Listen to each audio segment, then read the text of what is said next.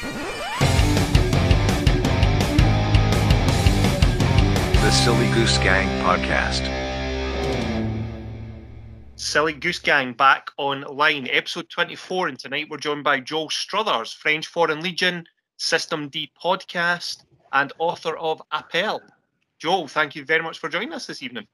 Thank you for having me on, and good day to or good evening to your side of the water in Scotland from Vancouver, Canada. Yeah, it's like I was saying before we started, Joe, for a run of military men on, and it's always a pleasure to talk to you guys. I think you've got a realistic viewpoint of the world, and it's always fun to talk to you and get your ideas and your views on things. So yeah, thanks for coming. Appreciate the opportunity, 100%. Yeah. Just I seen you had before. You had was that an Oilers cap you had on? Yeah, representing the Edmonton Oilers. I don't know, they're a good team. Famous for Wayne Gretzky. I grew up in Alberta, where Edmonton is the one of the large cities in Alberta, and always a fan. I get a lot of grief for it, but hey, such is life, right? Yeah, absolutely. Maybe I'll wear it. There we go. We have I used not anymore really, but there's a hockey team 3 miles from here, the Fife Flyers. To the Fife Flyers. So they had a few Canadians, a few. Do you know Laurie Boschman ended up coming over here late in his career? Sounds familiar. Yeah, Boschman. Yeah. He came over. He came straight out the NHL and was way too good to be playing in Scotland. But it was cool. It's cool to see guys like that coming over. So But you played hockey. Is that right? I did. Yeah, I played. It was a short career, Junior A, Tier 2 in a city called, where was it? Lloydminster, and with the Blazers. They've changed names since, but that was my dream as a young man, was to play hockey. And I think unfortunately as I got a bit older and a little more aggressive, my game changed, and I thought I was more of an enforcer than a goal scorer. And to be honest with you, I should have stuck with my game, which was scoring goals, because I didn't have the size or the chin to be. But such is life, right? But anyone who made it to the NHL, and then that's quite the life. Some of those enforcers are big men. Some real big guys. Exactly. I didn't do my research, unfortunately. I should have. Who was Blakesby's famous enforcer that travelled with him to the Kings from Edmonton? It was part of the trade. Did he not have a really famous enforcer, or am I making that up? Yeah, it was Marty McSorley, if I'm not mistaken. He followed him to LA, and was kind of his enforcer. True. Yeah. And I've been to Scotland. I spent a year. My dad was going to staff college in Bracknell, just outside London, with the military there, and we had traveled up to check out obviously Inverness, some of the Edinburgh, and fond memories of. It's a beautiful part of the world, and I've seen Braveheart like everybody, so I feel like just for the record, it's 100% historically accurate. Just if you're wondering. I bet. Yeah. Something I didn't visit was Adrian's Wall is something that I always wanted. Maybe I will. I have relatives that live in Bath. So I might take advantage and then do another trip up into your part of the world. When you look at what the Romans did, the Romans conquered everywhere, and they came up through England, and then they got to the border of Scotland and went, "Fuck that, build a wall." Fuck that, exactly. It says a lot. It's something to be proud of for sure. It says a lot. Fucking build a great big wall. Keep those lunatics out. I'm glad. They reckon that's inspiration for the wall in Game of Thrones. You see Game of Thrones, Joe? Yeah, I have. Yeah. The white wall, the big wall. They think that was George R.R. Martin got the idea from Hadrian's Wall, as in anything north of the wall was the wildlings, the crazy bastards. Keep them up out there away from civilization. No, that would make sense. Yeah. One thing that I'm glad, just going back a little bit there, Joel, is you said the correct pronunciation of Edinburgh, not like the Americans who say Edinburgh, and it's fucking annoying. So congratulations, you said it properly. I appreciate that. That's a good start. Excellent. Absolutely. Yeah. So how are you finding the podcast life, Joe? The System D podcast. Yeah, I'm sure you guys can, agree it's easier said than done. Absolutely. It is fun. I mean, I enjoy it because you get to talk to people that typically you wouldn't have the opportunity to do so. And then obviously with the Skype or other platforms, you can do it across the world. But the initial setup has been frustrating. Lessons learned by error. I think I've made all the mistakes, but such is life, right? But the end result, yeah, we're getting there. I mean, at this point, we've done 4, but the people we've had on, proud of, they're interesting characters, things to learn from. And then the learning how to interview people is new to me. So I'm enjoying the process. In short, I won't bore you with the details, but so far so good. And I could see this going on for a while. Yeah, absolutely. It's you're saying you've done 4. We've done. Did you say this was 24, Ali? 24 episodes. So nice. we've seen this. We don't come from a background in media or anything. Just 2 friends that went, let's just speak to people, because we're bored. And it's we keep laughing.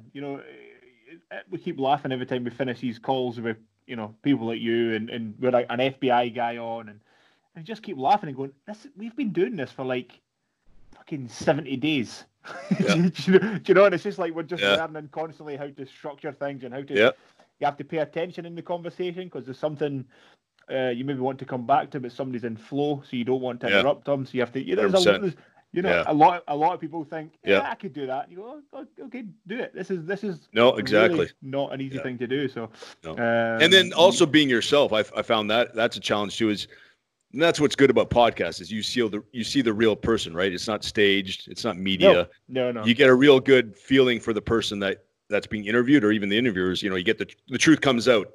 But it's also remembering that you can't be yourself 100% because if you start throwing F-bombs or saying things that can be taken wrong, it can obviously hinders the. We did one. You have to be super careful, especially in 2020. You have to be very careful of what you're saying. So and as you say, learning how to interview, keeping it flowing.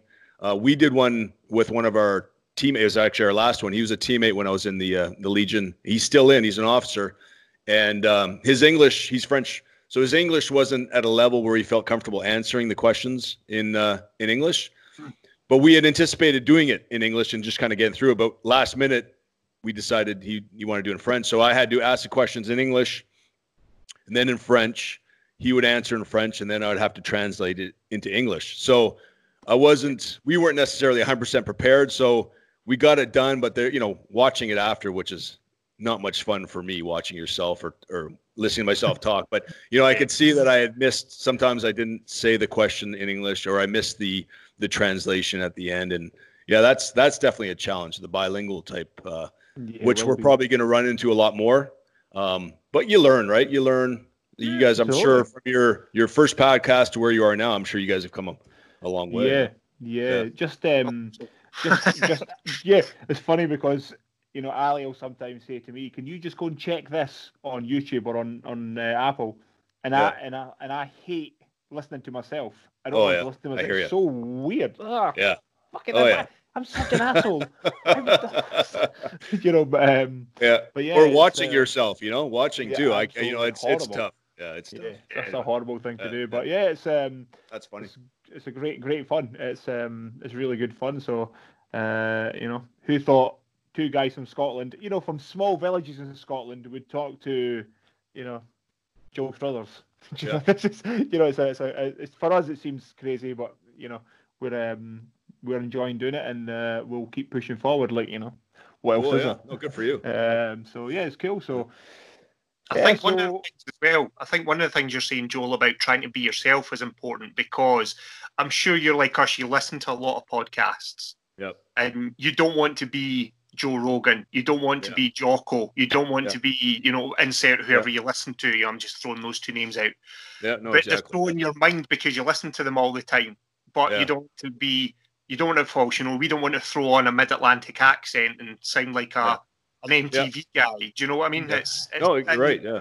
Trying to be genuine and honest and put a bit of your personality across. It's definitely not as easy as people think. No, I agree 100%. It's funny you mentioned the Jocko one because obviously that was my first introduction to to podcasting and being a guest, and I was it was intimidating. And then I watched it once just to learn, but it was torture, man. And then in that scenario, I think I was the first kind of representation of a Legionnaire on the North African continent type thing, and certainly in that podcast, which has a huge following. So I was a bit, I guess nervous would be the word, and intimidated on how is this going to go, and then being careful on how you come across and what you say, because at the end of the day, you're representing all Legionnaires, albeit, I'm not, but people will watch that, and that will be their first kind of view of, hey, there's an ex-Legionnaire, and that's what they represent. So yeah, that was 4 hours of talking, which I don't talk for 4 hours in 6 months. But so it was a huge learning experience. But I agree with what you say is, being yourself. I'm working on that, and I think it comes across better with time, right? You just learn you learn the game, and you become a little more natural and relaxed, and you come across, yeah. So that's interesting, Joel, because I was first aware of you through Jocko's podcast. Yeah. That was December. Would that be right? Yeah, that's correct. Yeah. Early December, so I listened to it at the time, and then I listened to it.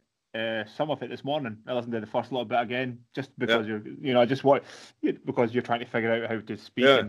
And one thing, now that you've said you're nervous, that makes sense, because what I was saying to Ali was, it was like you were given answers, but you weren't saying any more than what was asked of you. Does that make sense? Yeah, for so sure. You were saying exactly what was said, and I said to Ali before, I'm like, I wonder if it was like intimidating being with Jocko. Like, I wonder if that's what because I was saying exactly what we're talking about before. You have to figure out how to structure these conversations and how to ask questions.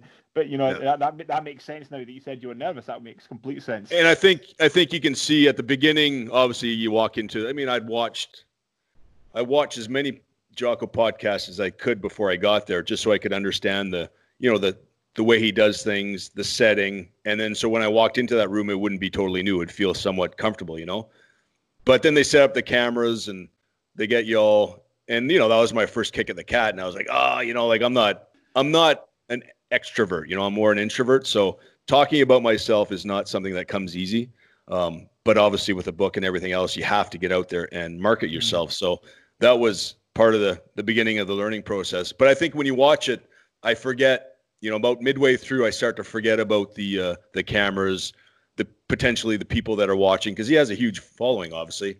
And then I kind of get into it a little more. But I'm also power drinking his power drinks, so that helped. I started to get the buzz going, and Anyway, it's the learning. You can see from, to be fair, even having listened to Jocko for the first time on Tim Ferriss, he was super intense. Intense. Yeah. Whereas now, even he's become a little bit more relaxed and he flows a little bit better. So, I can see from this podcast, just talking to you now, Joel, to Jocko, you've loosened right up and you now seem way more comfortable. So it's just that, it's just, Yeah, you bet. Exactly. You get used to the whole game, right? The setting, and and then you get, and that's something too, is answering questions. As you do it more, you kind of get better you're more seasoned at answering and putting your thoughts to your mouth in words, Whereas the Jocko thing, it was like, okay, I gotta answer, but it's got to be on par with what I'm trying to represent and not say the wrong thing. But it was tough. The thing that I've struggled with is when you're talking to, even talking to you now, Joe, is try not to sound like a fucking moron. That's it. In your head, you're like, okay, don't say something ridiculous, and then that makes you think about it more. You're talking to like doctors and professors, and you're trying to sound like you're not a complete idiot, and it's it's not easy, but I hear you. But yeah. I've been working on that for 49 years, so maybe one day.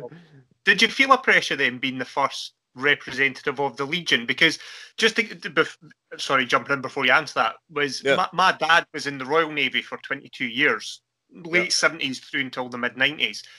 And I remember when I was a young kid, so you're talking the early 80s, he had told me that the Foreign Legion was full of scoundrels and thugs and ruffians, and there was that whole mystique that was the mystique, Yeah, if you were in trouble. I mean, I remember my dad saying that there was 2 guys left the boat. They pulled into, I'm sure it was Bordeaux, he said, but one of the ports on the south of France, or somewhere in France anyway, and 2 boys jumped ship and joined the Legion because they were about to get court-martialed potentially in the Navy. Gotcha. And that was my entire impression of the Legion growing up. Yeah. Up until kind of to an extent, I heard you on Jocko, and obviously you don't seem as much of a scoundrel. No, you're right. And in all fairness, the Legion certainly attracted those type of individuals in the past, and that was an opportunity for them to go and do something different. But that being said, is when they get there, the Legion picks and chooses who they want. So just because you show up at the door doesn't mean you're in, right? So they've been doing this a long time. They're pretty successful at making the call on who's going to be, going to do the job for them. So, but since then, as you know, we get into obviously with the podcast and then the book Appel, it's come a long way. It's now a part of the French military. They can pick and choose who they want. When I was there, it was like 1 in 12. Now, in talking to Lieutenant Dimitri there this week, it's about 1 in 6. And then the level of person that shows up, IQ-wise, life experiences, has come a long way. So yeah, it's definitely a different arm of the military now. You have to show up with a little more depth to get in, if that makes sense. Yeah. And that was a big effort for the book, was to educate people, right? Because there's a lot of misconceptions like that. And when people would mention that or bring it up, I have a hard time explaining in a short conversation the history and my experience. So I just avoided the whole subject matter, but over time I was like, hey, maybe it's on me to write something that represents a Legionnaire. There's bad seeds like in anything. There'll be people that ruin it for everyone. But, the people I worked with, a friend obviously paid the ultimate sacrifice, lost his life out of respect for what France and the Legion does. And then my former teammates, I felt, hey, maybe it's up to me to write something that's true. Yeah. Yeah. There's lots of bullshit out there. And it like I say, when we were kids, I didn't come from a military background, but the French Foreign Legion always seemed kind of cool. It was like a cool thing because it did attract. The thing was, it attracted all sorts of people. Yeah, I know, and it does, and it still does, I think. But they can send them on their way pretty quick, right? There's a whole process. It takes a month from the day you show up to if you get accepted to go and do your basic training. It's about a month. They go through the gamut of, psychological evaluations, medical tests, background checks with Interpol, and other means, and then, interviews, physical fitness, and they pick and choose the guys that they feel will make the best Legionnaire soldier, So have you guys read the book? I have not. I'm okay. I'm Fair one. One of these people where I just can't read. Is it on Audible? I'll be out Audible next month. Okay, I wasn't on Audible. Ali's a very good reader. I'm not. The reason I ask is because during basic training, one of the guys that I mentioned in the book is Benny McDonald, and he was ex British military. Okay. Did a couple of tours, but he was from Inverness, he basically was the guy I would go through. Basic is 4 months long, but we're at for the first part of your basic training, you're at a farm for a month, and it's where they kind of teach you the discipline and the life of a Legionnaire, and it can be pretty rough. And me and Benny would just kind of hang out and talk shit, and he'd tell me stories about his time in the British military and in Ireland and stuff. And he had trouble with his knees. He was a sports monitor in the military, so he was in great shape. He had tats all, typical. Called him Jock, obviously, but he had tats on his arms, and he was in good shape, good soldier, but his knees were bugging him, man. At the end of basic training, he decided to call it quits and go back to Scotland. But he was a good guy, man. And I mentioned him in the book for that reason. He was an interesting character. Those military guys from the north of Scotland are as tough as old boots. It's a brutal existence up there. Yeah. I always wonder what happened to him. Benny McDonald was his real name. I always wonder. He's got to be around somewhere. He will be around someplace. Yeah. If you run into him anyway, let him know that. It's not that. It's not that small a country, Joel. Jesus. No, exactly. Yeah. That's one of these things. That's a funny thing. That's a funny thing that people say to you when you're Scottish and you say, "Oh, do you know? I knew this guy once. He lived in fucking the other side of the country. Do you know him?" You go, "No, it's not that small." I was hoping you guys were related. That's why I. Jumped in the podcast. Yeah, that's yeah. So the Legion was originally in North Africa. Is that right? Is that what they did? That's right. Yeah, controlled over like the French territories. Yeah, exactly. So Indochina, present-day Vietnam. The French lost the war in Indochina at Dien Bien Phu, which is the famous end for them there. And then Algeria was a huge part of the Legion's history up until 62, 64. And there's a good book out there by a Englishman, Simon Murray, and he wrote the book Legionnaire.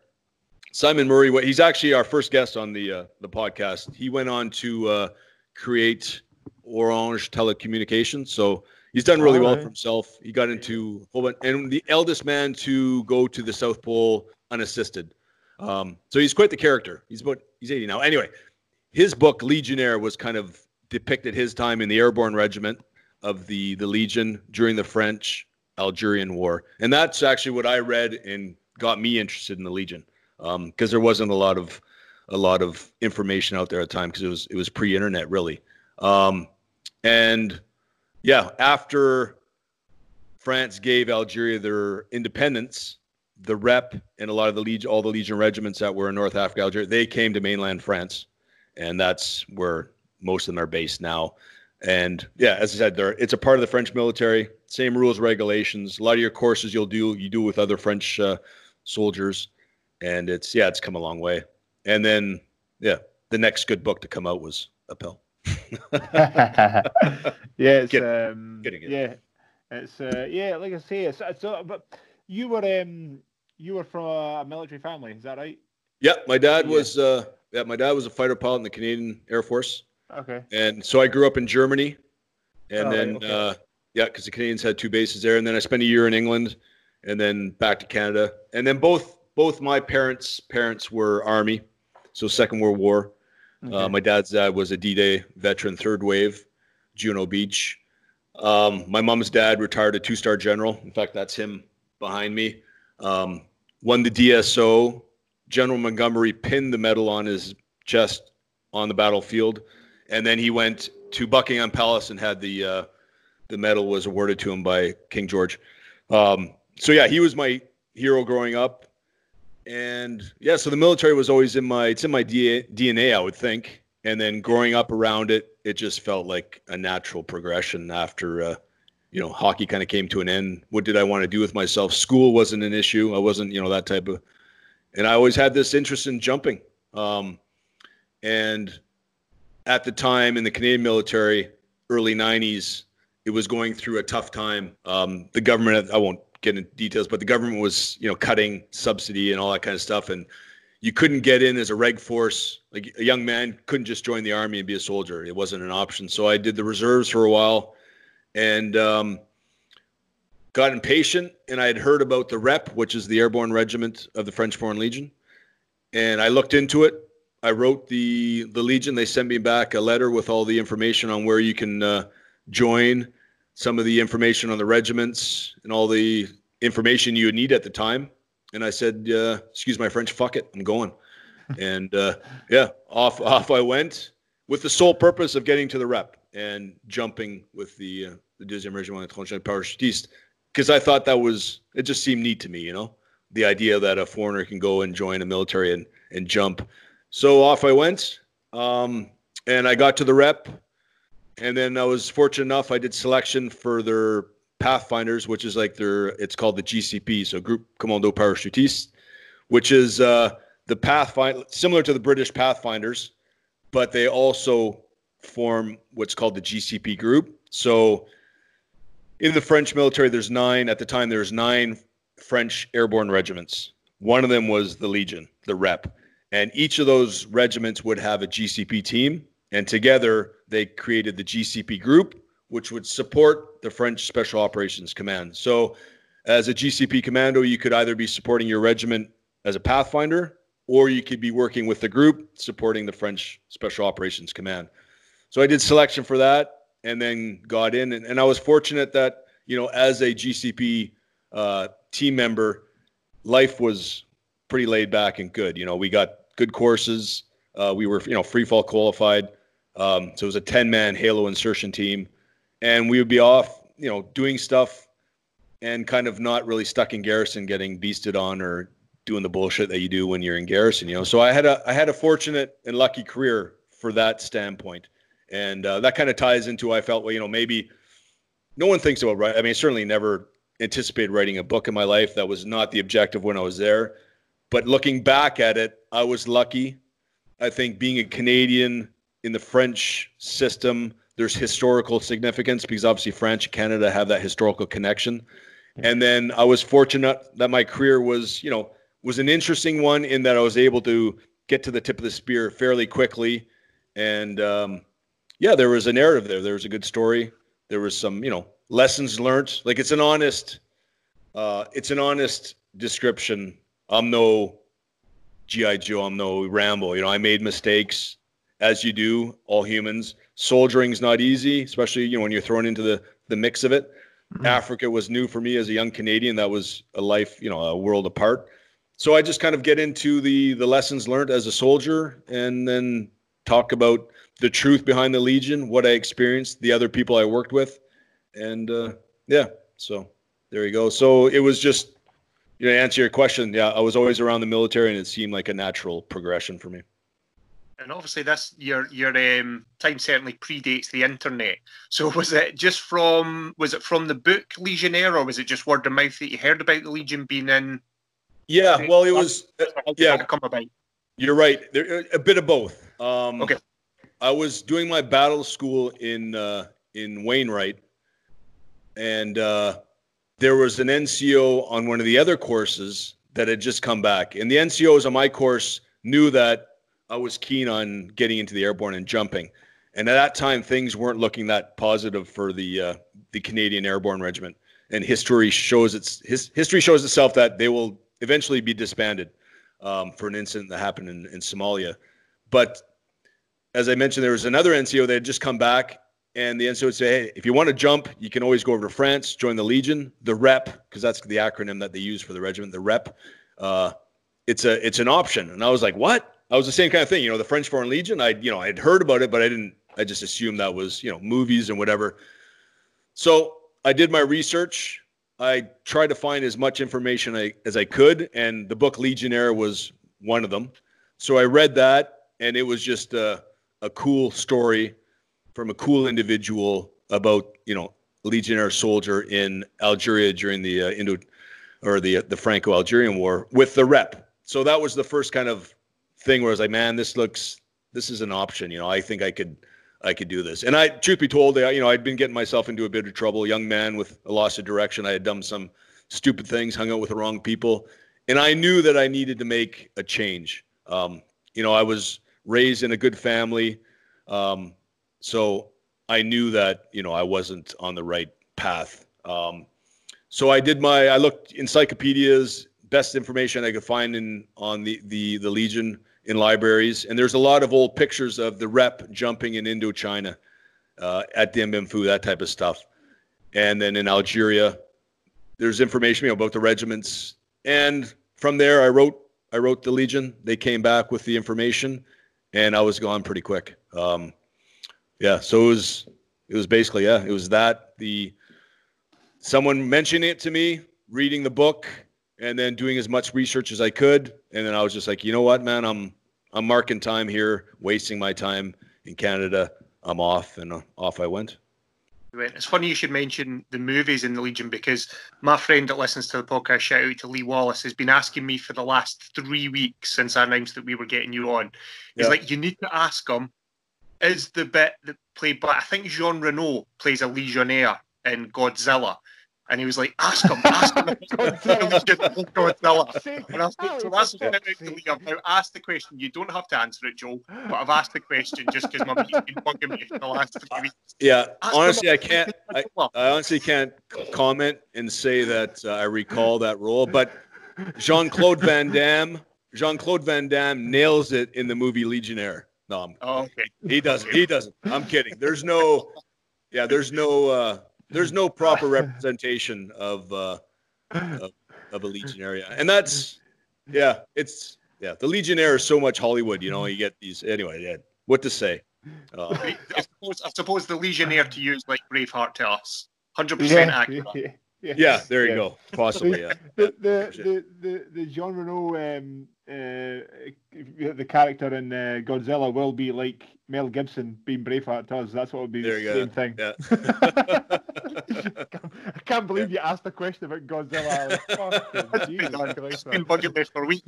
When's the Legion guy on? Remember and ask him. When's the Legion guy on? Remember every other week he's been asking. That's funny. I always remember from. Do you guys remember the movie? What was it? The Wedding? No, it wasn't The Wedding Singer. It was The Wedding Crashers. Yeah. Remember? And they're going.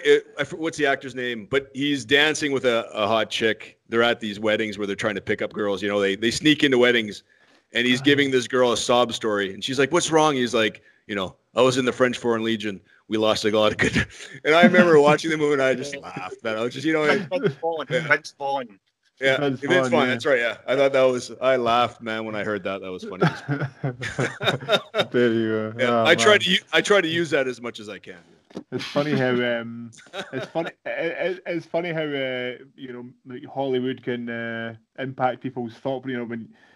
Thought process. You know, when people talked about what was the one with Ben Stiller? Oh my God, Pearl Harbor.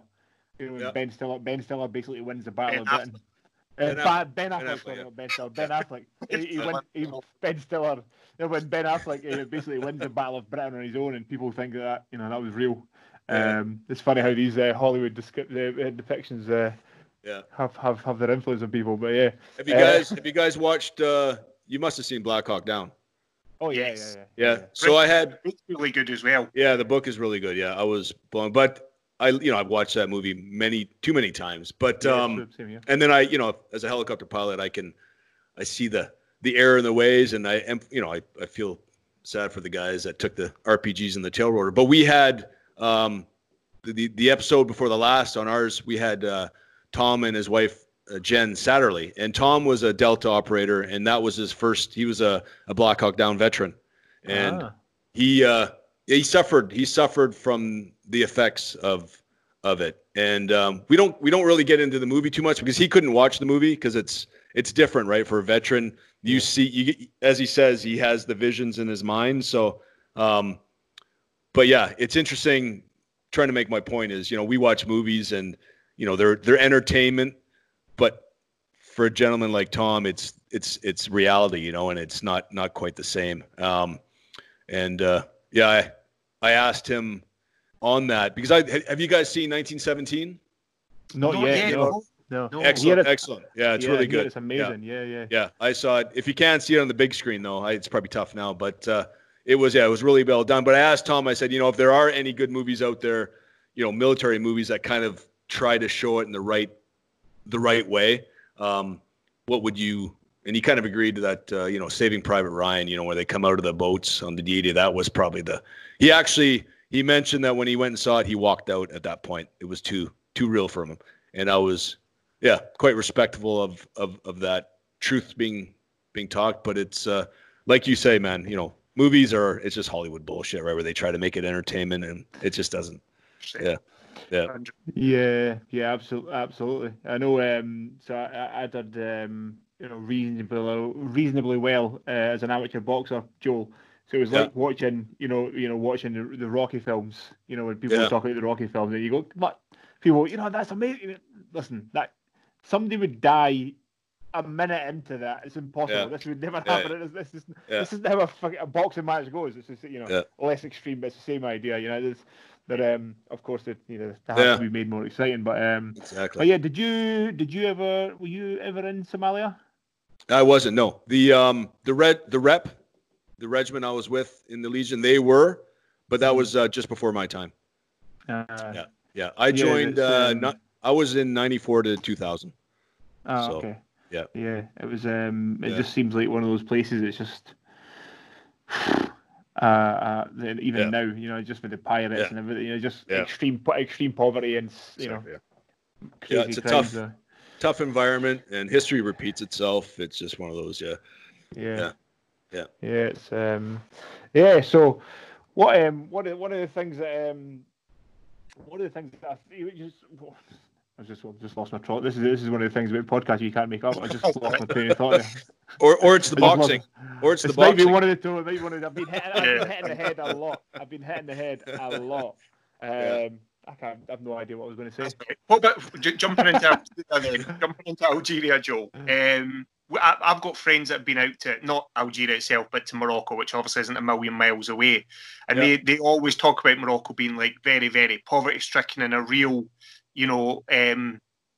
just almost like a different world to growing up in a Western country, obviously Britain versus. Did you find similar, because you were saying coming from, I wouldn't imagine there's much ice hockey in Algeria to put no.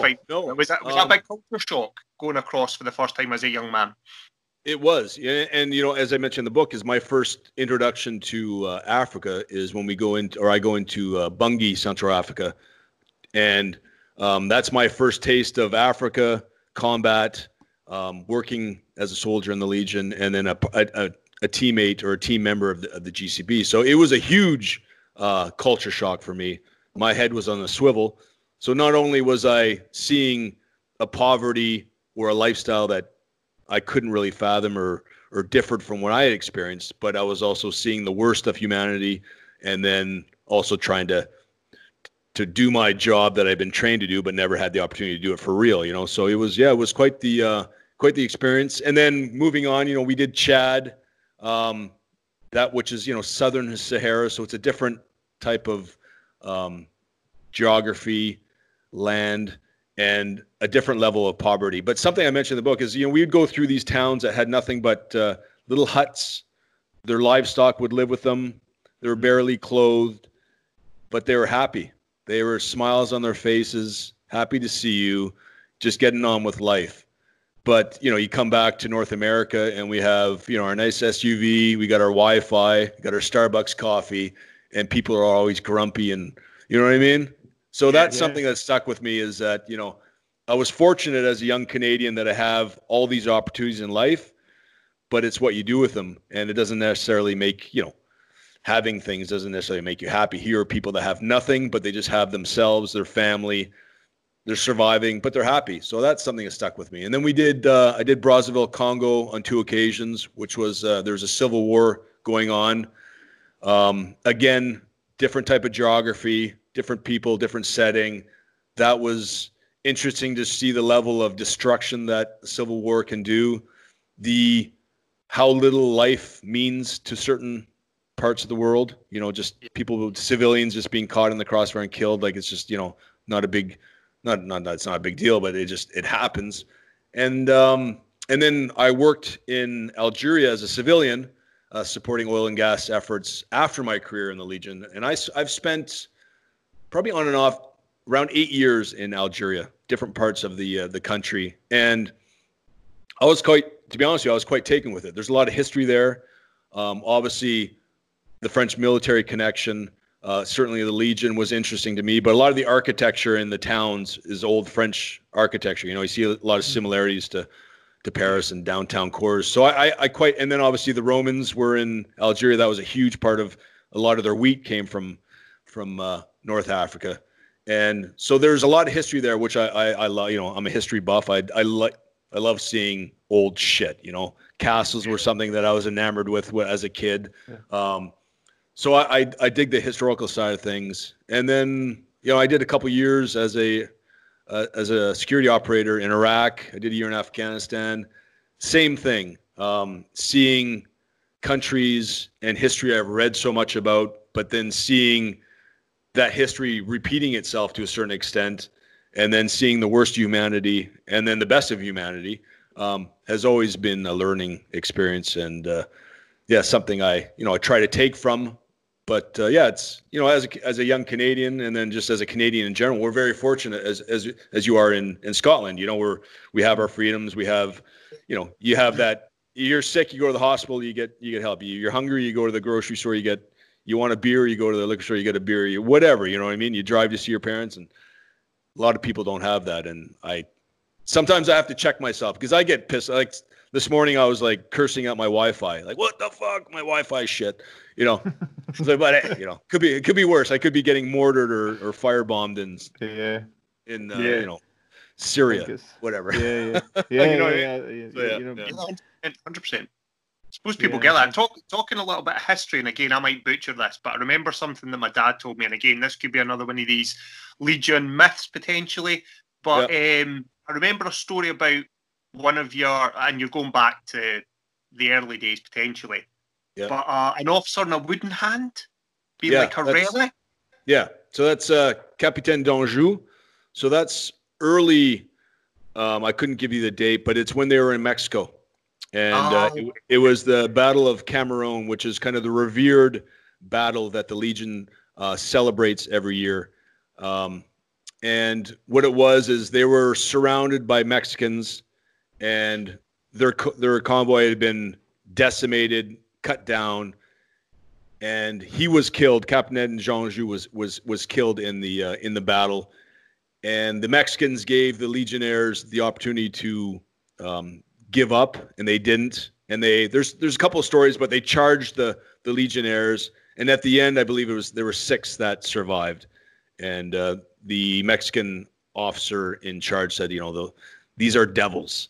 I don't want to massacre the history of it, but it's definitely an important part of the Legion's history, and that wooden hand is now in the museum in Aubin, which is the Legion's main headquarters, the Premiereur.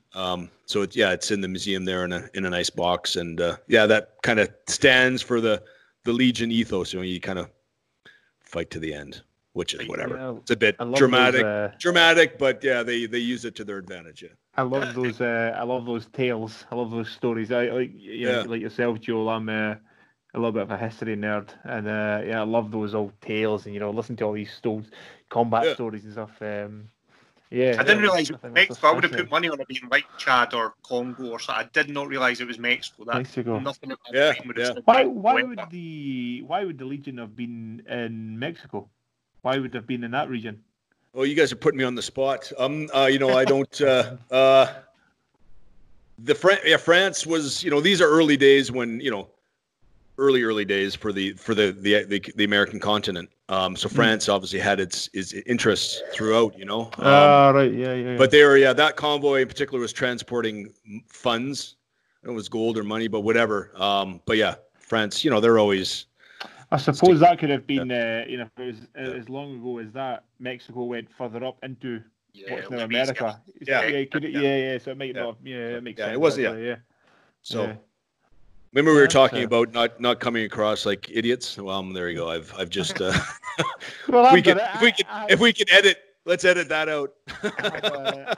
I had a complete brain fart, so that's fine. That's fine. Now, Ali's asked about Godzilla. I forgot what I'm talking about, and then you're not sure today. So there we go. Yeah. We've completed the trio. Exactly. We're human. It's all good. Absolutely. You know what? And that kind of going back to what was early on. Just talking to people as you realise.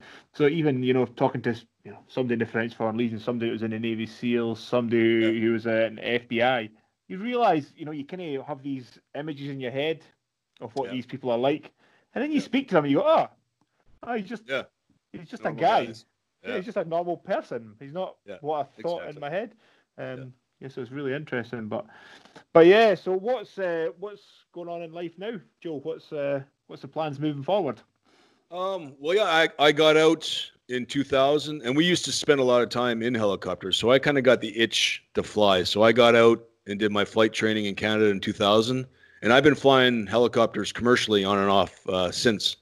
So summers, like right now, it's our fire season, and then winters, last 4 years, I've been doing the heli skiing stuff, and that keeps me obviously busy with employment and doing something that that I do enjoy. Like, it's always a challenge. You never master a helicopter. It's always checking you, you know.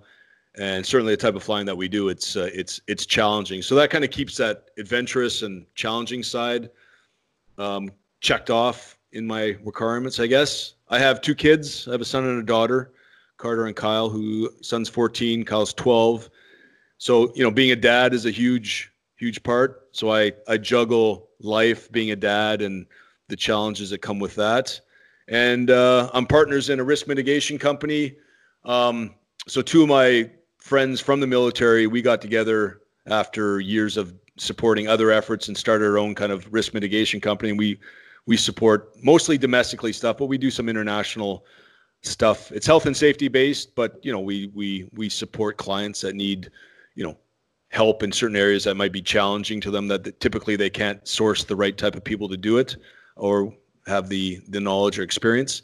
And more recently with the book came out in March 2019, and you know, I hadn't really thought about post-book, right? And when you publish or get a book published, a lot of the marketing comes down on the author to get it out there and you know, and sell the book. So it's kind of pointless to put all that time and effort and not. So I got into the whole social media stuff. We mentioned the Jocko thing. That was kind of the start to it. But I wanted to kind of find a way that the book's not about me. And long story short, I had been invited to the regiment that I served in the reserves, the Royal Westminster Regiment. I had been invited by their RSM, who's a friend from when I was in, to their senior NCO dinner. And I went, and then post-traumatic stress was something that was mentioned a lot. And I was sitting beside the NCO, or sorry, the CO, the commanding officer, and he told me that, you know, after their tour in Afghanistan, they've had a couple of suicides. And I just thought, you know, shit, it's just the more I read, the more I hear about PTSD. And it's just something I don't know enough about, but I find it heartbreaking that we send our young men and women off to do these jobs.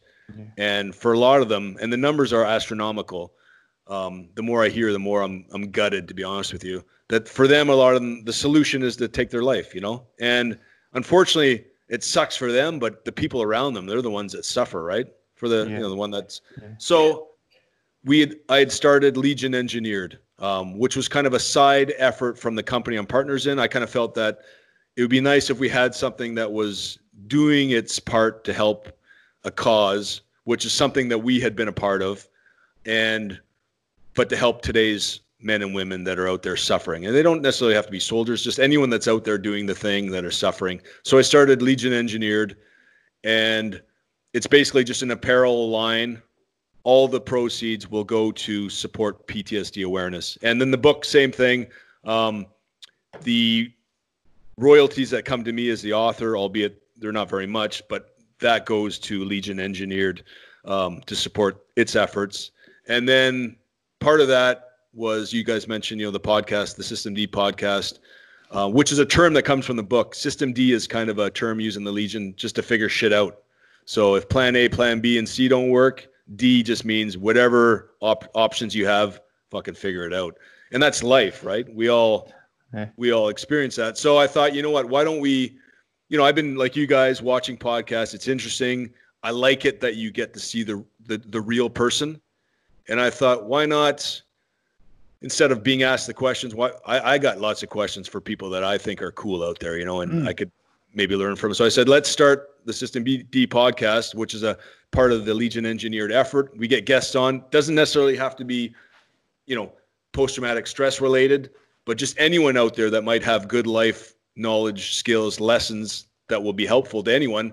Let's get out there and do that. So that's been, you know, Legion Engineered set up. The website's there, www.legionengineered.com. It's, you know, online. Ships. If you buy something, be patient. Right now with COVID, it takes a while to get to you, but all the money goes to help PTSD awareness. At this point, it's, you know, it's setting up everything. But and then the podcast gives me that opportunity to go out and ask cool people that I'm interested in, if they would be interested in coming on, and then asking them questions that I think are valid and I'm interested in, you know. So that's been taken up my time. And to be honest with you, it takes up all my time. You know, sometimes I'm running around like but and you know, you make mistakes as a result, but I think the hard work's paid off. Legion Engineered, it's there. It's slowly gaining, you know, the following where it can be anyone from any country, soldier, civilian, whatever, if they have family or friends or they want to help. You know, I think we all have friends out there that have suffered. It's a way to maybe try to bring it all together. It's not, you know, a Canadian company. It's not a French company. It's, you know, because, you know, Legion Engineered being that our backgrounds are from the Legion. So we worked with a multinational background, right? I worked with, you know, every national out there. So, and the interesting is we came together and we were able to work together as one cohesive group, right? Nationality, beliefs, upbringings aside, we're all human beings. So that was kind of the gist of that. And then, the System D, I can reach out and talk to guys like Simon Murray. You know, that was an honor. He was, you know, having read his book all those years ago, it was cool, man. That was, and then we had Sean Evangelista, who's an ex-SEAL development group. He started 30 Seconds Out, which is an apparel company in the States that does quite well. And I always liked his stuff. You know, I had his shirts and his hats, and I thought his style and his efforts were cool. So I kind of Legion Engineered, as I told Sean, I didn't copy, but he definitely was an influence. You know, I saw his stuff. I was like, you know what, that's neat. I think I could, you know, try to do my own thing and then obviously, as I mentioned, you know, having watched Black Hawk Down too many times, on the PTSD side, I read Tom Satterley's book. It's called All Secure. And he basically talks about the facts of, you know, what being a witness to those type of events and that life can have on people.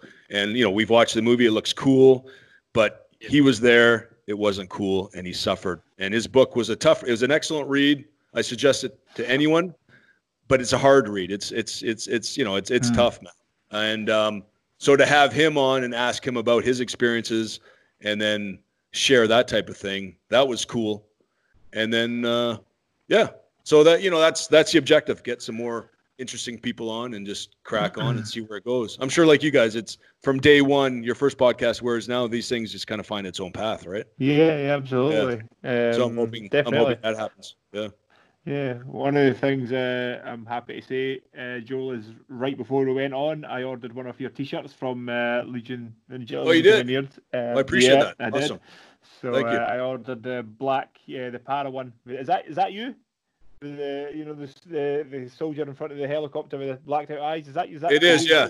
Is that you? Okay. Yeah. Cool. So I've got I ordered. What was the Appreciate little it's cool. So a couple of the guys that had been on before had some a parallel stuff, you know, T-shirts and all this. But Jocko is actually one of them who I really wanted to order one of his T-shirts.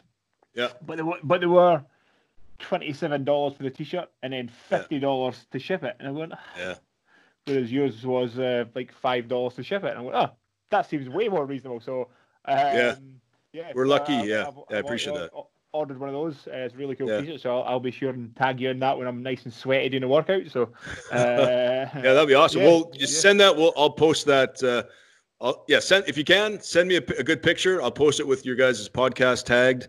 And I'll do what I can, because that's awesome. Yeah, we have a warehouse in Latvia, so that's why it can ship from Europe. Right. Okay. That makes sense. So I mean, I would love to buy one of your. If you can sign a book for me, I'll buy one of your books as well. Sure. Yeah. No. Too easy. I'll send you. I'll send you a message later on, and that'd be cool. It's a nice thing to have, I think, and I'll try my best to read. I'm not a good reader, but it's. I'll try my best. But it's you know, it's an interesting old life. All these twists and turns that everything takes. Yeah. You know, like you're saying, when you were in the Legion, you didn't ever think you would write a book. You know, it's amazing the road that life takes you on. You have to, you know, like you're saying, you went to, you know, you're raised to the top quite quickly. But I don't think those things are by accident at all. You know, I think you find these little paths in life, and you get to where you're meant to be. Yeah, I don't, you know, I don't think it's any coincidence that you got to the top quite quickly in the Legion. Appreciate it. You know, and I don't think it's any coincidence now. You're doing well with books, and you're helping all these people. I think you find your path in life. Yeah. 100%. So yeah, it's pretty appreciate cool. that. I appreciate it, and I try to say that to my kids and stuff, or anyone that asks, like, just go after what you want to go after. If you believe in something and you feel it in your gut, your heart, just don't listen to people, because everyone's going to say, no, that's going to be too hard, or that's tough. It's better to regret something you have done than to regret something you haven't done, right? So just go after it. At least you can look yourself in the mirror and said, I tried. And that's, I appreciate what you said about the Legion, but I was keen. I wanted to soldier, and I put in the time and effort. And as a result, it got me to where I wanted to be, So I think that's true in life. If you put in the effort, you're going to get to where you should be. Yeah. Do you think sorry, Ali. Sorry, do you think your kids will look military, Joe? Continue in the family train? No. I've got two teenage sons and a daughter. My sons are 16, 17, and they're now looking potentially at the military. Because my dad was Navy. My granddad was 28 years in the Royal Marines during the Second World War and after. Yeah. My knees fell apart and I never made it into the Marines, unfortunately, talking about Scottish guys with bad knees. But do you think kids will follow in your footsteps or in your family's footsteps, and are they looking at the military? I don't know, obviously. The 14 and 12. My son, I doubt it. I think he's a little smarter than. Not that's wrong. He's smarter than I am, but I don't think that's really something that he's interested in. He's more into the IT side of stuff. Who knows where? 14 is still young. Yeah. If they did, I would be. I'll be obviously a proud parent and support whatever choice they make. My daughter, I don't know what her plans are, but yeah, if they do, hats off to them. I'll support their efforts and be a proud parent. But as long as they do what they want to do in life and they're happy, that's key, right? Is waking up every morning and doing what you want to be doing. Yeah. Do you think there would be any, talking about your kids, Joe, do you think there would be any, as they get a little bit older towards kind of, adulthood, do you think there would be any pressure on them looking at the family history, the family tree of everybody being military, or do you think there'll be... I don't think so. No, I don't think so, because on their mom's side, they, it's more of a worker. There's no military. First, or on the first, I think their mom's father's grandfather was obviously, like most of ours, served in the Second World War, but nothing recent. So they're more, a blue collar type, work hard, and do that. So they don't really. Yeah, it's hard to say, but there's definitely no pressure. They don't. There's not a ton of interest. They know that, history and I'm into this kind of stuff, and they kind of pick up on that by osmosis or whatever, but they're not, jumping at the bit to read my book or that kind of stuff. So they could care less, to be honest with you, which is cool. It's fine. But yeah, definitely no pressure. Yeah, not at all. Sounds like every kid in the world. Exactly. Yeah. It's funny because I think to some extent, even me, my uncle was in the army and stuff, but I think every little boy. Every little boy, I don't know if you had them in Canada, was those, the little green soldiers they used to play with and used to draw tanks and stuff. I think every little boy at some point wanted to be a soldier. I still have them. I was playing with them earlier. Here's a short story. I tried to have my son sit with me, and we watched a Band of Brothers, which is, a classic, right?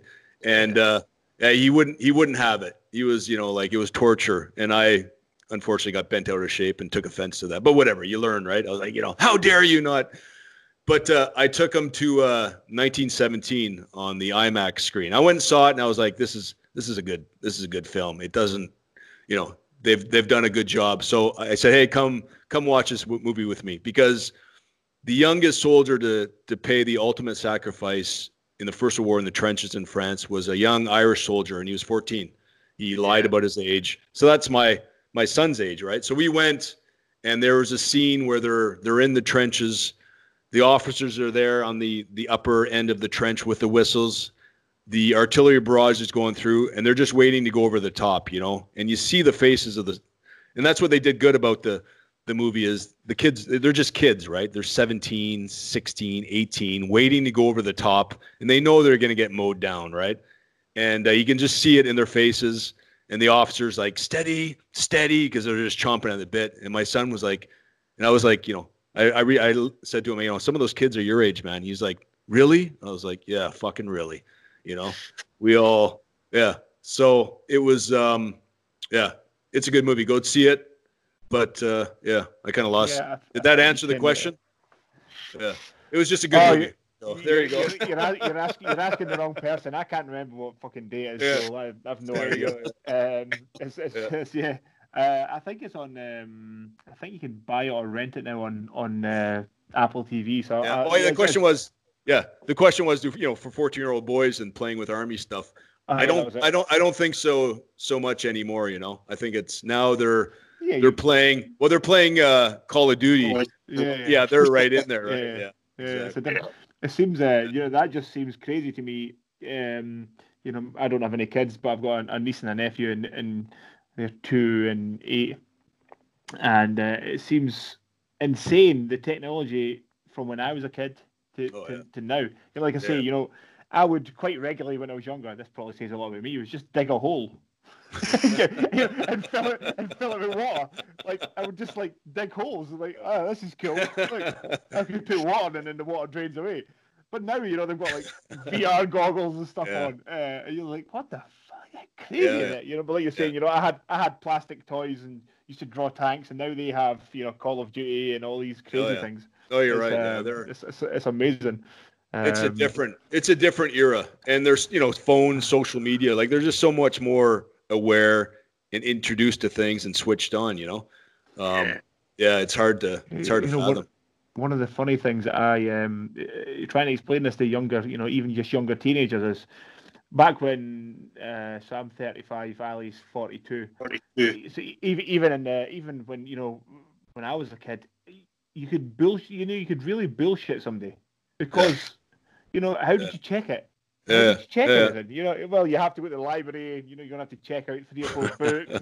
But now you just go, wait, you're who? Let me check. Yeah, exactly. Yeah. No, you're not. It's so hard to bullshit kids now. I'm thinking more when you're 13, 14, what you can see on your phone. Well, It was as a parent of 2 teenage boys, it was a different discussion to the chat my dad had with me when I was a teenage boy about some of the things. Do you know what I mean? Like, do not send dick pics. or be careful before you do. Who you send them to? You have to crop it properly. You have to crop it.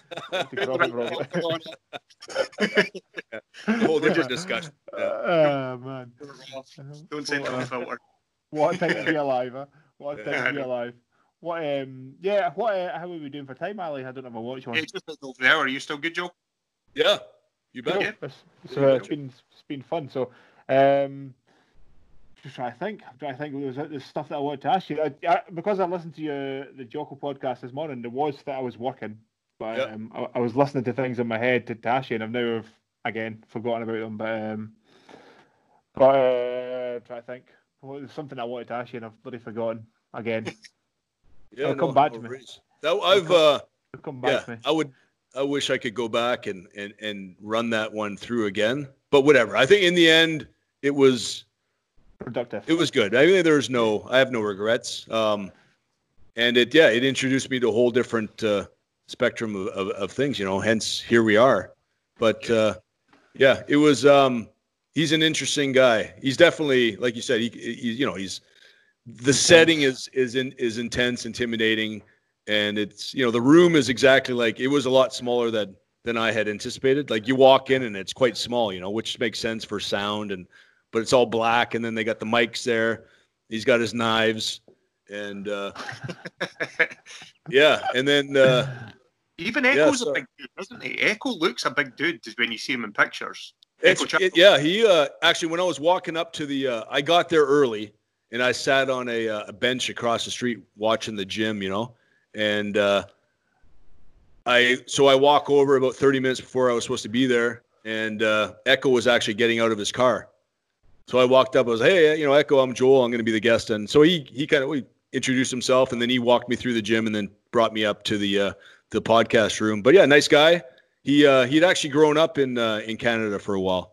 Him and his brother, and then they moved to Hawaii. So, but yeah, he was a nice guy. He kind of got me through through the gym and up into the podcast room, and then briefed me briefly on it. And then Jocko showed up, and then we shot the shit for about 15 minutes, and then just got straight into it, And then once it was done, they basically just gave me a t-shirt and said, "Get the fuck out." But because they're busy, right? But yeah, whatever. I'm kidding. But it was all business, but it was it was definitely a learning experience. Good. Yeah. Yeah. And that's outstanding exposure as well, because as you say, Yeah. probably, and this isn't any offence meant in any way, shape, or form, but probably very few people knew about you. No, Up until- no one did. Yeah. Obviously, I hadn't heard of you until Yeah. the Jocko podcast and introduced you to sort of into my world, and that's Yeah. kind of where I started following you. And from early days of the podcast with me and Chris, we kind of put together an ideal guest list, and your name was right up there at the top, where once we've gone Appreciate through that. our friends, because like everything, like kind of you were saying with your podcast, Joe, you try and get people on that, number one, are interesting, but number two, also that you're comfortable talking with or to. Yeah. So our first few episodes, if you go back and watch them, it's just me and Chris and a few of our mates that have done some interesting stuff. Yeah. And they very quickly were like, do you know what, let's just start getting people. What's the worst that happens? If I'd reached out to yourself, if you had said no or ignored the message, well, that's okay. Yeah. Same. Yeah. I've had, 100%. I'm definitely appreciative and respect the opportunity that Jocko gave me, and I've certainly voiced that. It was huge, and much appreciated. It was kind of surreal. I got the I don't know if you know this, I don't know if he mentions it on there, but I'd sent him a book. Someone had said to me, you should send. So I sent him a book, and then I just kind of same thing. I just thought I would never hear back, And then it came a card in the mail from him and said, "Hey, if you're interested in discussing the book on my podcast, let me know." And I was like, "Fuck yeah, I'm definitely interested." Yeah. So it was, it was like you say, it was a huge opportunity, and kind of got the ball rolling. And then just you kind of get, you see a new environment, and then you spend a little more time watching other podcasts, kind of seeing what you like, the style that you like. Yeah. And then I also found, because I did that, a handful afterwards, you start to get a feel of the questions can become, depends on the length, but the short ones, the questions are very similar all the time, right? And then you would start seeing in yourself, you're answering just kind of like a robot, right? It's the same answer. And I would see that in watching other podcast guests. You could see if they were interested or they weren't interested. You know what I mean? They're just either going through the motions or they're having a good talk. And obviously, when they're having a good talk, it's interesting because you see the real person, not just an answer blurted out that they've said a million times. And I think as you guys are doing, that's the effort, is just to have a good talk and get a good sense of the person and see where it goes. So I try to do the same, but it's interesting. It's one of the things that people have asked us before is how do you structure it? How do you write? How do you script it? And we go, no, we don't. Yeah. And this that just shows you, because twice there I had absolute brain farts and forgot what I was going to say, because I don't script anything. It's just like we have ideas in our head of things that we want to talk about, and then because I think if you say, so when did you join the Legion, Joel? And how was it? Did you meet any good people? It's just it's shit. Who was that's just boring. So we always said when we launched the podcast, in an ideal world, we wanted it to sound like three mates having a drink. Yeah. And I didn't want to be an interview, because if you want to get an interview, there's far better interviewers than me and Chris out there. Do you know? I get it. I'm the same. Yeah. Yeah. Or the information's out there. If there's a book or whatever, why repeat the same stuff? Go read you can find out the information. I agree with you 100%.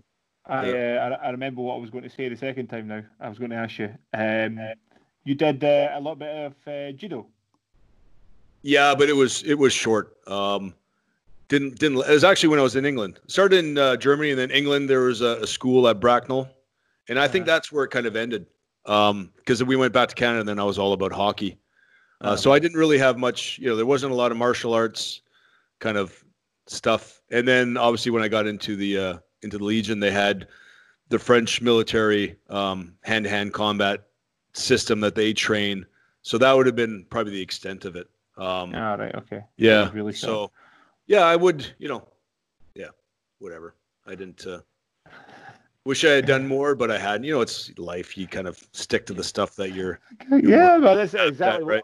Exactly what I was saying before. Everything finds its rhythm and its reason, and you find your little pass. And if you were supposed to, me, the way that I got into jiu-jitsu was hilarious. And now that I look back, you're going, that's just something that was meant to happen. Now that I look back at the whole thing, you go, fuck, man.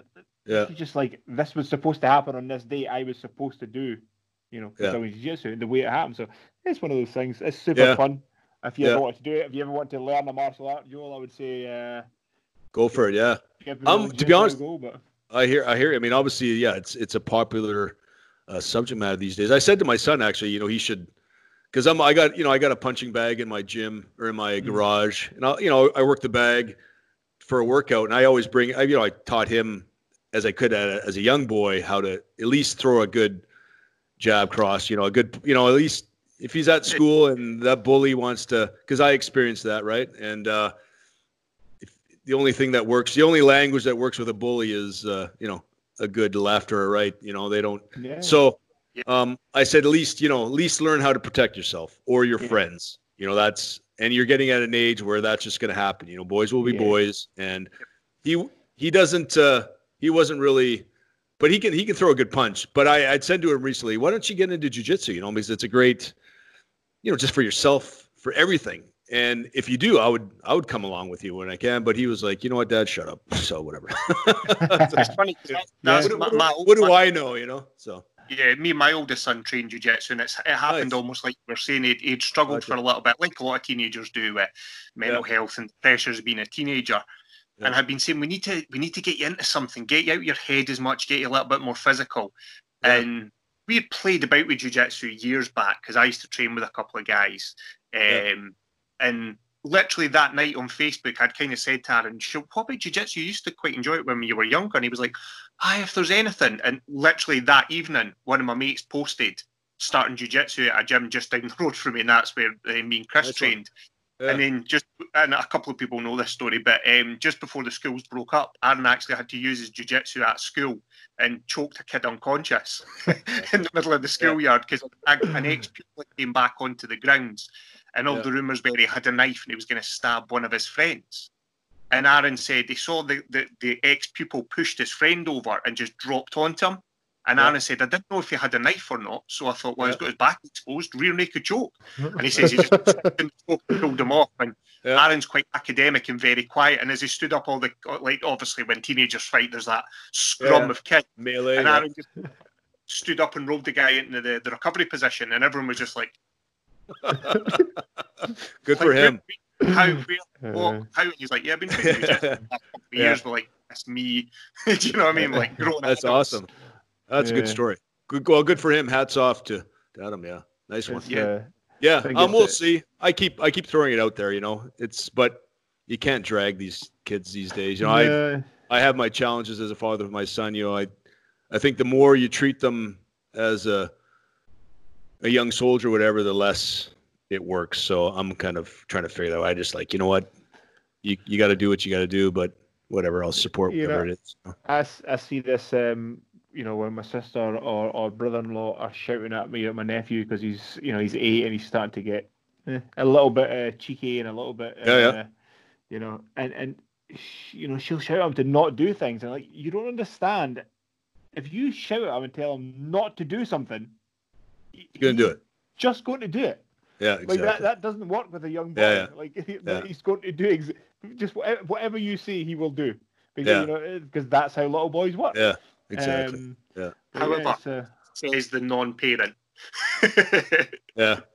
Easy for me. See, what I do, and what I did before I came up to do this was, they were down at my mum and dad's house, and I go in and I wrestle with them and get them all wild and get them all hyper and run them out and then go, okay, I'm going to go. Bye-bye. Deal with those things. Awesome. But that's fun. Well, that's a good influence. So, that's a good influence for them to see, because they'll take interest in what you do, and Yeah. that might be their route to jiu-jitsu down the road. It's all what you're surrounded with, right? And you. Yeah, this is why I think it's super important for any kid to have a strong male presence, a positive male presence in the house. It's so they know that Uncle Chris is crazy. He runs up hills and swims in lochs and all this kind of stuff. So hopefully it rubs off on them a little bit. How many parents do you see that are overweight and don't do anything? Yeah, that's true. That's what the kids are going to become, isn't it? So monkey see, monkey do, right? That's exactly. Exactly. So did you do any skiing? Because you're in Canada. Yeah. Did you do skiing?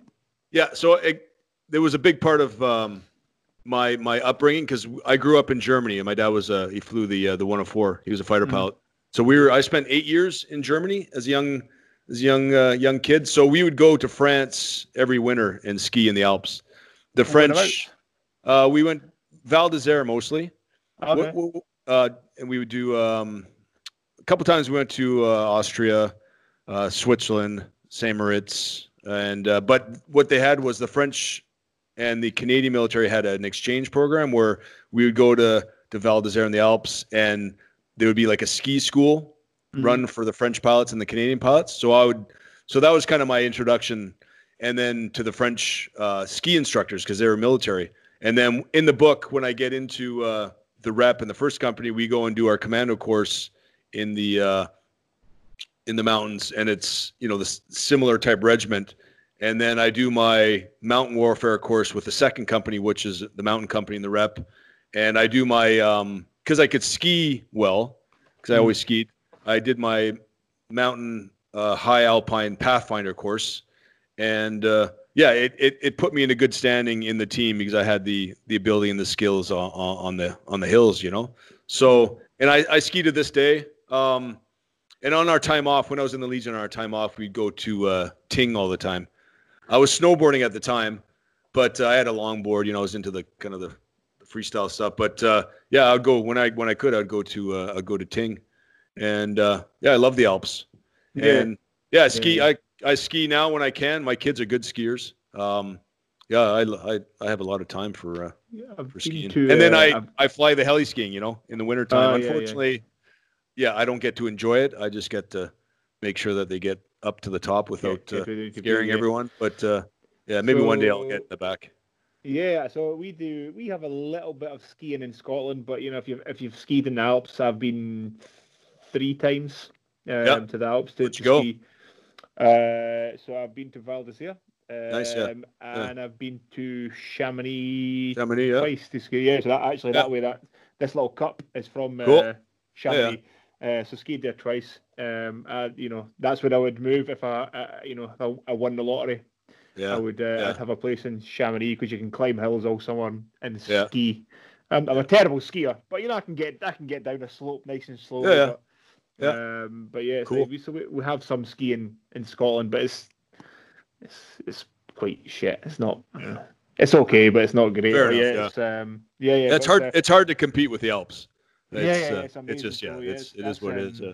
I've said this a few times to people that have been on the podcast. I say if Chamonix is an amazing place. It doesn't look real. So I've got pictures from. I've done the marathon and Mont Blanc marathon as well, and I have pictures on my phone. It doesn't look like a real place. You go, fuck. It just looks. It's an insane place. Like I love it. So it does. It's amazing. So it's super cool. So I'm now starting to get to the point, Ali, where I'm running out of things to talk about. My brain just heading into the hour 20 anyway. I know my brain when it gets to about an hour 15, I start going. I wish I was smarter. Just before we wrap all up, Joe, I know you mentioned it a few times during the podcast, but do you want to let people know where they can find out more about you and all your Legion engineered stuff, and we'll put it in the notes as well on the podcast? Yeah, no, I appreciate that. The book, I guess, Appel, it's on Amazon, ebook, Kindle, iTunes, Google Play, Kobo. The Audible audiobook will be out in July, and then Legion Engineered. at www.legionengineer.com. It's obviously online. There is a link there for the book too, as it, obviously the sales will help that cause. And then, if you want to kind of help, not necessarily help the cause, but, talk to or listen to some of the guests that we have that are kind of in connection to that, it's at the System D podcast, which is, there's the Facebook page and then, SoundCloud, all that kind of stuff, similar type effort to what you guys are doing. So I appreciate this opportunity, and it was cool talking to you. And I wish you guys luck on your efforts, and good for you, man. Keep it up. Yeah. It's been good. And you. Cool. Appreciate it. Episode 24 in the can. Joe Struthers, thanks again for taking the time to join us this evening. Thanks, gents. Appreciate it, man. Keep safe. You too. Right on.